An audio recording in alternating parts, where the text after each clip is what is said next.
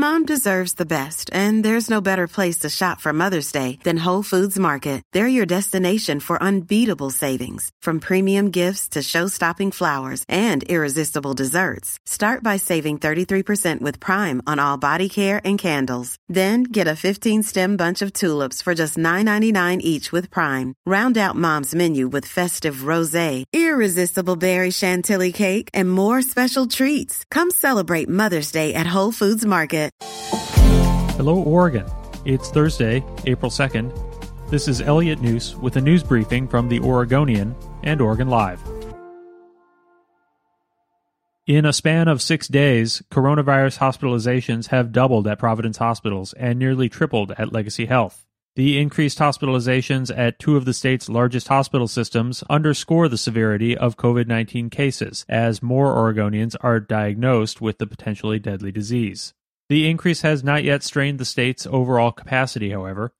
Oregon has 280 intensive care unit beds open and more than 2,100 non-ICU beds available. And the unprecedented social distancing measures imposed by the state appear to be reducing the transmission of the novel coronavirus by between 50 and 70%, according to a new analysis released Wednesday by state health officials. The state also reported Wednesday that a 70-year-old Multnomah County woman had died at her home of the new coronavirus. 19 Oregonians have died from the illness. The federal government is now months into its once-a-decade effort to count where each U.S. resident resides, and it has months to go.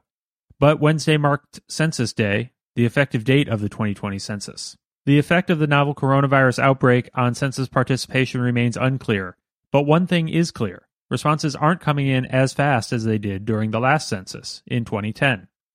Jeffrey Enos, the deputy director for the Los Angeles-based regional office that includes Oregon, said responses are still where the Bureau projected before the coronavirus pandemic hit. Once this thing has passed and is over, I feel completely confident that we will be able to meet the goals, meet the deadlines, and complete the census and provide a complete and accurate count of our 7-state region here. People who haven't filled out the census yet can do so online or by phone.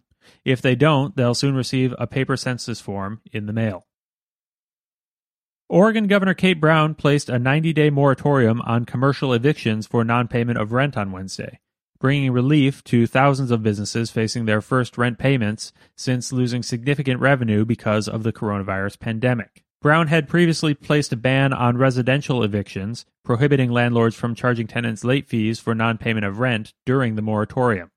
But Oregon was slow to follow other cities and states in extending the moratorium to commercial leases. Restaurant owners told the Oregonian and Oregon Live's Michael Russell earlier in the week that they were in a panic over the prospect of missing rent and being locked out of their businesses by landlords after weeks of diminished or no income at all.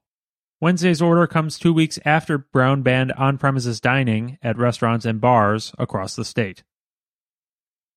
An Oregon veteran who celebrated his 104th birthday Wednesday could be one of the oldest people in the world to survive the new coronavirus, as the Oregonian and Oregon Live's Fedor Zarin reports. William Lapshes, among the first Oregonians known to have the disease, has been declared free of the virus, according to his daughter. Not only is Lapshes thriving, but he basked in the attention of family members clustered outside his window at the Edward C. Allworth Veterans Home in Lebanon on Wednesday. Lapshes had a hard time hearing the family, but he was sharp and in a good mood. He spoke slowly and laughed at just about everything. COVID-19, the disease caused by the novel coronavirus, is particularly dangerous for elderly people and for people with underlying medical conditions like diabetes and heart disease. 2 of 15 residents at the Veterans Home who tested positive have died. Nearly 30 senior care homes in Oregon have reported at least one coronavirus case.